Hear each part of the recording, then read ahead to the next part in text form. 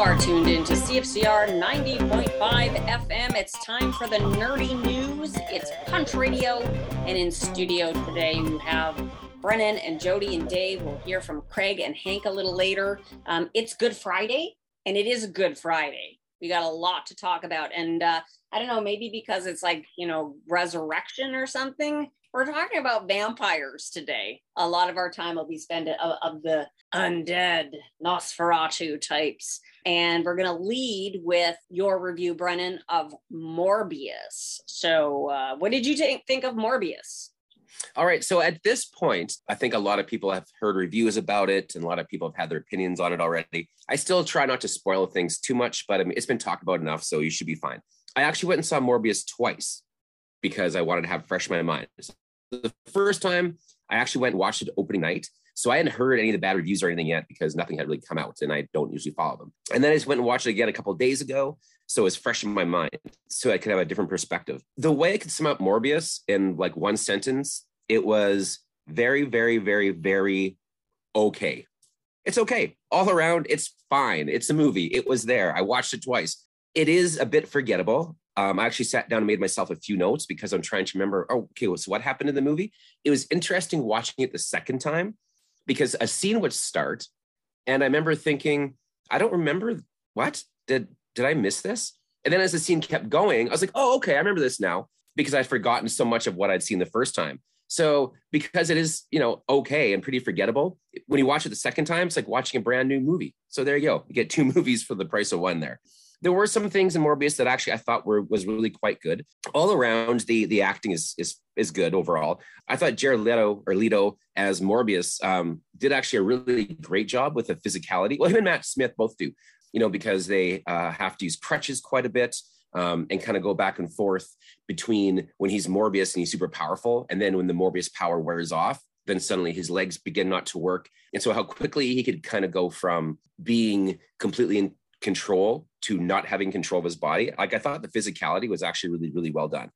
All the Morbius parts, when he's doing his fighting and all the slow motion special effects stuff and like the cool speed streak stuff was actually really, really cool. I liked every time there was a Morbius fight or he was flying. That looked really, really neat to me. I thought that was well done. The second time watching it, there was something I couldn't quite put my finger on, like the style of the movie, but the second time I just figured it out. It reminded me of like the Marvel Knights comics. So if you think of Joe Quesada in the late 90s did the Marvel Knights, and I think Ghost Rider was one of the comics and Daredevil, and they were like a little darker. I think even like the pages were black, I think on the Ghost Rider comic.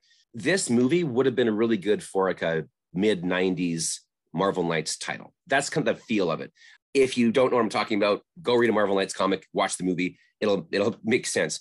It read like a comic. It felt like watching a live action comic. So yeah, it was fine. It wasn't too long, which was nice. It wasn't 3 hours. It was actually quite short, even though in the middle it kind of sagged a little bit. It was really good for callbacks. So they would make a reference to something and then later on it would pay off with something else. So for example, Morbius has to make a makeshift lab because he's being charged for murder because he's a vampire and people are being drained of their blood. Oh yeah, if you made a drinking game and had a drink, everyone said drained of their blood, game over. And like they use that same phrase over and over and over again. Like no one else says, oh, his blood was missing. Drained of their blood happens all the time. Anyway, they're really good at calling back things so that you don't have those conversations like, oh, how come he knew how to make a lab? Well, as a kid, he fixed his best friend's blood transfusing machine using a ballpoint pen, right? So they're very good at that. That being said, when he has one of his big fight scenes, they replay some of the slow motion stuff, almost like the exact same as the previous fight, which I understand what they're trying to do. He's like having that moment that he can win this time, but it was so much like it was a little bit odd. Now, here's the stuff I didn't like quite so much. The shoddy police work in general. So Morbius is being charged for murder because all these people are being drained of their blood. And more than once, people just go to his lab in the middle of the night and like there's the crime scene tape across the door and they just walk in. I'm like, really? Like, I understand that you probably wouldn't have a police officer 24/7 guarding the door, but it's a citywide manhunt. They're telling the people of New York not to leave their house after midnight. And yet people are like wandering in and out of the crime scene, like, I'm just here to grab some extra stuff. This has been mentioned, not just by me, but I did a quick look at reviews. The mid post-credit scenes. So at the end of the movie, we have 2 post-credit sequences. You've probably heard about them, but I'll tell you about them without spoiling too much. The first one I actually thought was pretty cool. I was like, all right, they're going to make a connection with Spider-Man. We've got some multiverse stuff happening. Cool. Who knows? Maybe it'd be a Doctor Strange thing, which would make sense. Morbius, Doctor Strange, like the dark Marvel universe. Okay, cool. First sequence was fine. But then they give you a second one, which basically is explaining what the point of the first one was. So it's kind of like, if you don't understand why that first sequence could be important, here's a second sequence, like to really nail the point home. And the second sequence just really killed it for me. Like the first one at least gave you a bit of mystery. You're not really sure which way they're going to go. Whereas the second one, they basically just like put all their cards on the table and said, here's what we're planning on doing. There was overall, like it was a really male dominated movie, which might sound weird. I mean, a superhero movie that's mostly male dominated, but it's just such a small cast. I thought about that afterward. And most of the time, any female character ends up getting killed in this movie. Well, except for a little twist, but again, watch the movie.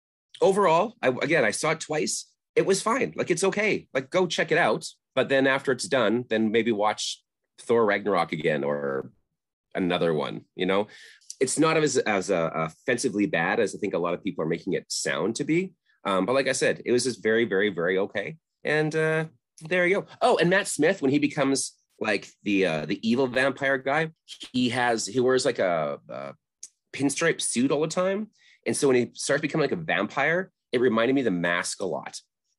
I don't know why. I think The Mask would wear like that kind of. So there was a little bit of The Mask in there going for me, which was fine. It wasn't a diss per se. Oh, another thing too. So Matt Smith's character is nicknamed Milo. Morbius gave him that nickname and stuck, whatever. We find out he's the one who's funding all his research, but we're never told how he has all these billions of dollars. He has enough that he's funding all this research. He has a lab, a hospital downtown New York. He has enough money that they actually take a ship into international waters, which I always love. Oh, we have to do this sketchy experiment. So let's go into international waters where we're not breaking laws technically. Like, I guess, but if it's that top secret, you could probably just like have an underground bunker somewhere, and be a little bit less out in the open. That being said, though, it does make for a better plot device when you see what happens. Anyway, we don't know why he has so much money, but apparently he does, which I guess is a small point, but it's kind of like one throwaway line. Oh, aren't you lucky that your parents were Saudi Arabia oil investors? I don't know. Just one little line of dialogue could have cleared that up for me. But anyway, if you're turned off by going to see Morbius based on the reviews, go check it out. It's not all that bad. But like I said, when you leave, by the time you get home, you probably will forget that you saw it. All right. Well, I did some research after we discussed talking about vampires.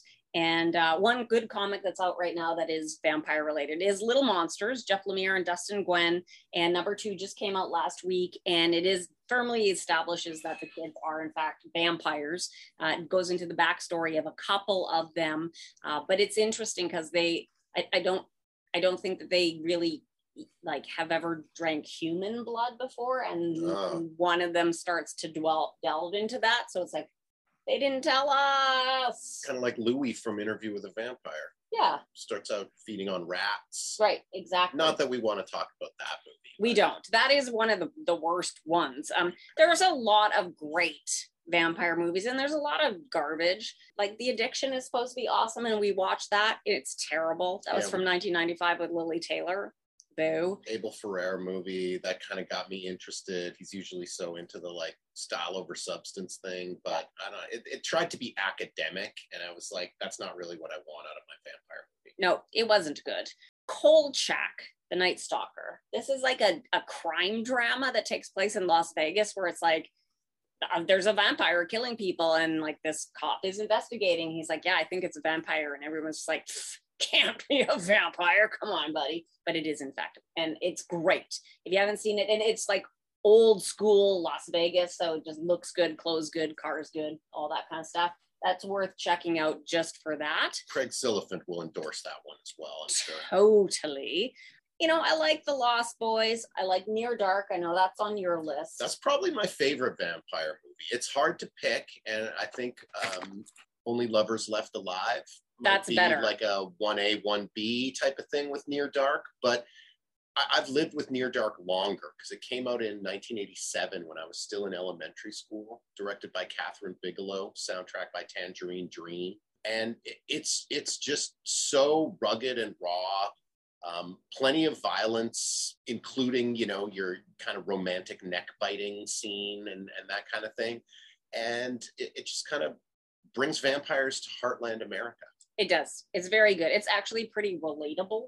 If vampires can be relatable. Yeah, and my favorite thing about it is the smoke effect, that when the vampires get hit by sunlight, even though it's kind of a low budget film, there's this cool effect where their skin starts to smoke and you can sort of sense the pain that the sun brings to their undead experience. They're getting charred. Yeah. I would have to say my favorite is Only Lovers Left Alive from 2013 with Jim Jarmusch, and this is Tilda Swinton and Tom Hiddleston. It's fantastic. You absolutely need to see that. That's probably the vampire movie that invests the most in just the factor of like, if you're a vampire, you might have been alive for 500 or 600 years and what that's like, which they don't usually delve into too much in a lot of the other vampire horror movies. You would have read a lot of books. You would have maybe mastered some instruments, you'd know a lot of history. So it is very, very cool that way. I really, really love Let the Right One In from 2008. This is directed by Thomas Alfredson. The kids in this one are on point. The leads are amazing. Yeah, they did an American remake of that one, which kind of stank. But I love the first one so much, I was bound to be disappointed by the remake. I like how that one is a vampire movie, but it's primarily a movie about how kids who are being bullied need advocates. Yes. Yeah.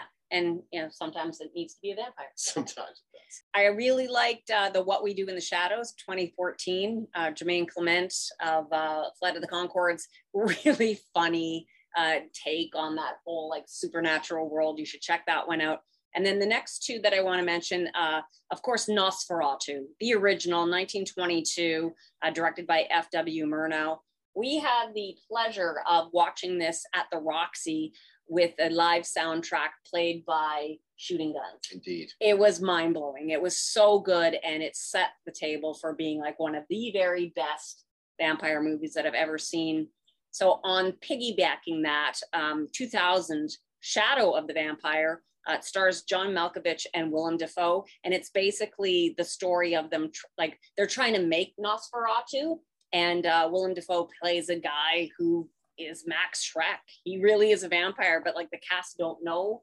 So is he or isn't he? And he's really spooky and weird and awesome. So those are my favorite, with a nod, of course, to Lost Boys and etc. But this one, those five, I think you got to see. Can I throw in one more? Yes, you can. You have time for one more.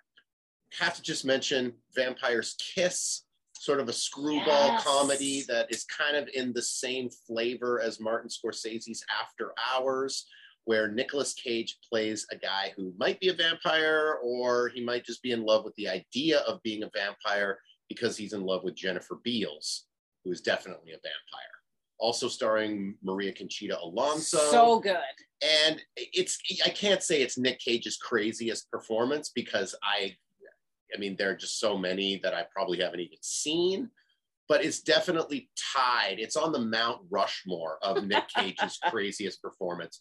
Overacting, live cockroach consumption, just he just gets himself into a completely different mental state in this movie that, if you want something a little lighter, but still has vampires in it, that's a fun watch. Okay. And I heard that Nicolas Cage said Vampire's Kiss was the first time he was really allowed to experiment. And he called that movie his laboratory. He said, they let me do what I wanted. And that was the movie where he really got to tinker and play and kind of develop his acting style. Yeah, there's a lot of physical acting, go for it moments in that movie. Yeah, there sure are. A lot of yelling too. All right. So that I think wraps up our vampire talk. I mean, for now, anyways, we'll probably delve into this, down the road again, but we should let Hank and Craig have their say for pop culture this week. Hank's going to talk a lot about like what's just on like regular TV, including Domino Masters. And Craig has watched the first episode of Tokyo Vice, which we love. And maybe if there's time permitting, we can talk a little bit about it towards the end of the show before we sign off. So, Hank, Craig, take it away. Hey, everybody. Craig Silliphant here for Punch Radio on CFCR 90.5 FM. And I am joined, as always, by Hank, my good buddy. You can see his reviews at Fisher Cruise on Instagram and whatnot. And you can find me at Craig Silliphant on most platforms. But you use your real name? What? I do. Now I've got a few things I want to touch on today, but what have you got? Well, I wanted to start by saying that most of the time when we're talking about TV, we're not talking about things that show up on NBC and ABC and Fox and CBS, like the major network shows. And most of the time it's because all the shows on there are really bad. But I have come to realize that after watching numerous shows with my wife on these network television, that TV, for the most part, is supposed to entertain you. And as long as it entertains you, there's nothing wrong with it. So when I tell you that over the last week, the only things I've been watching are SWAT, Chicago PD, Chicago Fire, the new cast of Law and Order, because Raylene, my wife, she loves Law and Order, and now that it's back, we're watching that. Ghosts, the American remake of it, we're watching that, and I don't feel bad about talking about it now. It's like I watch, like Survivor, we're all over that. We've watched every season. SWAT, if you're not watching that, the best episode of SWAT that I have seen just aired. They spent all of their budget on this episode. It was so cool. The helicopters and car chases and things blowing up and people getting shot. But what I do want to mention is on CTV or Fox, there is a show called Domino Masters. And I did not know that there are domino, I guess, crafting, creating competitions all over the world. And they've been going on since at least the 70s. And I did not know. So they took the format of Lego Masters, and they're doing with dominoes now, where they get these teams of domino enthusiasts where they face off, creating these topple challenges that they get about, I think it's 16 hours to go. And they've got a theme and a few criteria that they have to do for the judges. And they go and they set up on this platform this entire like topple where they like, it is the most unbelievable stuff. It's nerve wracking watching them, because a few times they've gone and after 16 hours, they've accidentally hit a domino and they're all like falling over and they're like, it's ruined. Awesome show.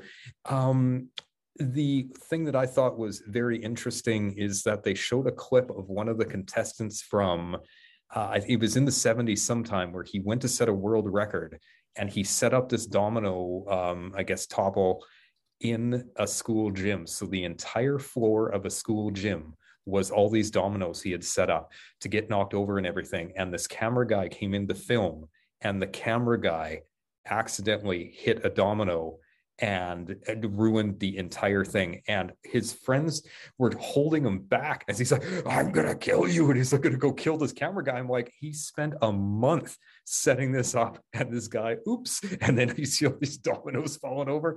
Like, oh, I would lose my mind. I actually think that Jody and Dave would really love the show too. It seems like something that would be up their alley. But the family and I, Domino Masters, I highly recommend it. So there are shows on regular network TV that are pretty sweet. So check it out. Check it out, Craig. What's that one on? CTV and Fox. So it depends if you want to watch what you got at home. But even the CTV app here in Canada, you can watch it. So, Domino Masters. And now at home, that's all we talk about. My son, he's on YouTube Kids watching domino videos. It's nothing but dominoes. Oh. Interesting. All right, I'll have to show that to my son too. It probably sounds like something he would like. Change your life. You got something else, or? Well, what I want to know is this Moon Knight show that we talked about. You saw the first episode. I haven't started really getting into it yet, because I want you to tell me if it's gotten any better. Has it gotten any better? I gotta say, like, no. I've watched 2 episodes now, and like maybe it was just the mood I was in. I don't know, but like I was really struggling with it. It's not really going anywhere or doing much, and Moon Knight is barely in it. I will say Oscar Isaac is really good in it, and I like there's some other good casting too. Ethan Hawke plays kind of the bad guy or whatever. He's really good in it, but I just find that it's just kind of floundering around and not really exciting and not really doing too much. Like I said, maybe it was just the mood I was in when I watched that second episode, but so far I'm fairly disappointed in it, as well as Picard. I'm also having some issues with. So like, we talked about this a couple of weeks ago. Second season came on pretty strong. I mean, it definitely owed some apologies to Star Trek IV, The Voyage Home, like even some weird little plot points that they seem to be like ripping off or making homage to or something. Now I love Picard and I love Star Trek and I love like the character of Jean-Luc Picard and Patrick Stewart playing him. But it just seems like the season started out strong and the last episode or so have just been kind of spinning their wheels, and now they're introducing a whole bunch of new characters. A little bit of a spoiler here, but Brent Spiner is on the show, not as Data, but as somebody that lives in the year 2024. And then they're kind of digging down on a whole kind of group of characters and plot line with that, and you're sort of like, there's all these balls in the air, but none of them are really that like compelling. And then they've also built this cast that isn't the normal cast we're used to, and so that's fine. I'm here for that. But like now they're moving away from a lot of this cast that we should be getting to know, because we don't know them well enough to care about most of them. And there's some good characters in there. 7 of 9, Rios is a good character. Alison Pill's character is good, but it's just like, they're kind of doing that Walking Dead thing now where they're just adding a bunch of characters on and we're supposed to care about them, but they're not giving us any reason to. And I will say this to me was telling. This week, they released a sort of a teaser trailer, I guess I'd call it, for Picard season 3, because they're bringing back all the main cast except for Will Wheaton. I noticed is still not included in that. Yeah, he doesn't get included. No, which is stupid. Throw Will Wheaton in there. Come on. Like, why not? I mean, but so have you ever seen a show before that's teasing season, like the next season, while they're only like a quarter to halfway through the season they're in now? Like, it's almost like they realize like, this season's kind of like going nowhere. We better get them pumped for season 3. It must be, because they still have a few episodes of this season left, and I'm guessing with all the stuff that they're introducing, like they already know what's happening all the way to the end of the series, I guess. Right. So we just need to go with it. But there's a lot of, like you said, like new characters and new things happening, and this thing with the Borg Queen where she's now like taken over Alison Pill's character, which is hilarious that I can't remember what her character's name is, and I just watched the episode last night. But like enough, like just focus back on Jean-Luc Picard and Q, because that's the point of the season. So let's get back to it. Yeah, exactly. So I mean, I'll stick with it because I'm a glutton for that kind of punishment. Oh, yeah. Maybe it'll get better. I don't know. But I want to quickly talk about a new series I started watching on Crave. It's an HBO Max series called Tokyo Vice.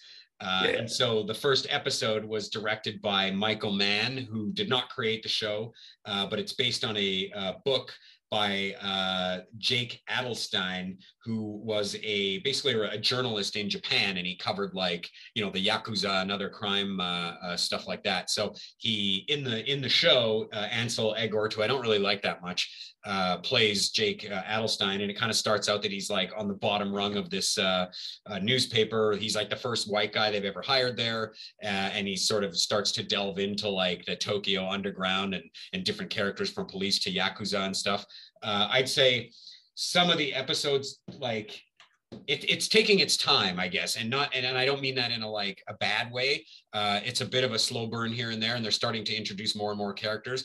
The first episode, story-wise, isn't necessarily super strong, but it's a lot of table setting, but it's super well directed. It's Michael Mann. It looks brilliant. It's what he does, like that neon Tokyo brilliance. And then episode 2, the story the direction's not quite as good, but the story starts to take a bit better turn. So I'm out of time here right now, but Tokyo Vice. Is it all made up, or this is based on true stories? It's based on the book. I'm sure there's a lot of it that's juggled for the television series. So the book was nonfiction, but I'm guessing they changed a bunch of the details and stuff, kind of like Winning Time, for the actual series itself, just to make it a dramatic arc that makes sense and everything. But that one's on Crave in Canada here, and we're going to throw back to Jody and everybody. So that's it for Hank and I this week. We'll talk to you next week. Woo! Bye. All right. Thanks, fellas. Okay, so Craig was just talking about Tokyo Vice, which is amazing. It is Michael Mann, and it is fish out of water, foreigner in Japan. It's not super favoring towards Japanese culture. No, but they maybe get away with some of that by having it set in 1999. So there could be sort of this is how it used to be flavor, but we don't know enough about Tokyo really to say. Yeah, and it is Tokyo, not necessarily Japan. Yeah. That they're making generalizations about, but it is classic Michael Mann, and I'm loving it. I can't wait for more episodes to come out. Yeah, the factor that makes, even though Michael Mann just is involved with the production and directed the first episode, one little Michael Mann trope or wrinkle that I recognized by the time we got to episode 3 was that he really likes to have two men from two different worlds in conflict, but working towards a similar goal. Sure. We saw this way back in Manhunter with the Hannibal Will Graham relationship, even a little bit with Crockett and Tubbs, New York and Miami working together, Vincent and Max in Collateral, Vincent Hanna and Neil McCauley in Heat is obviously the most famous example of this. And we're starting in episode 3, which this sort of dropped as a first 3 episodes drop, with Jake and Hiroto, a journalist and a police officer whose lives are pushed together because their jobs both involve the Yakuza. Right. Okay. Just watch it. That's it. Okay. Because we're out of time, so we can't really talk anymore about it. But I do want to mention 2 books that came out this week that you should get. One is called 100 Demons by Linda Berry, and the other one is the new Reckless book, The Ghost in You by Ed Brubaker and Sean Phillips. It's amazing. This one has Ethan's out of town, so Anna has to take on the investigating this time. So super pumped to see her as the main protagonist. Does the new Linda Berry have Marlis in it? It doesn't have Marlis. It's kind of autobiographical, but she is basically Marlis. So somebody in there looks like Marlis. It's Linda Berry. Yeah. So, great books. Check them out. Have a fantastic Easter weekend, and you know where to find us here on CFCR next Friday at 6 p.m. In the meantime, keep your dukes up.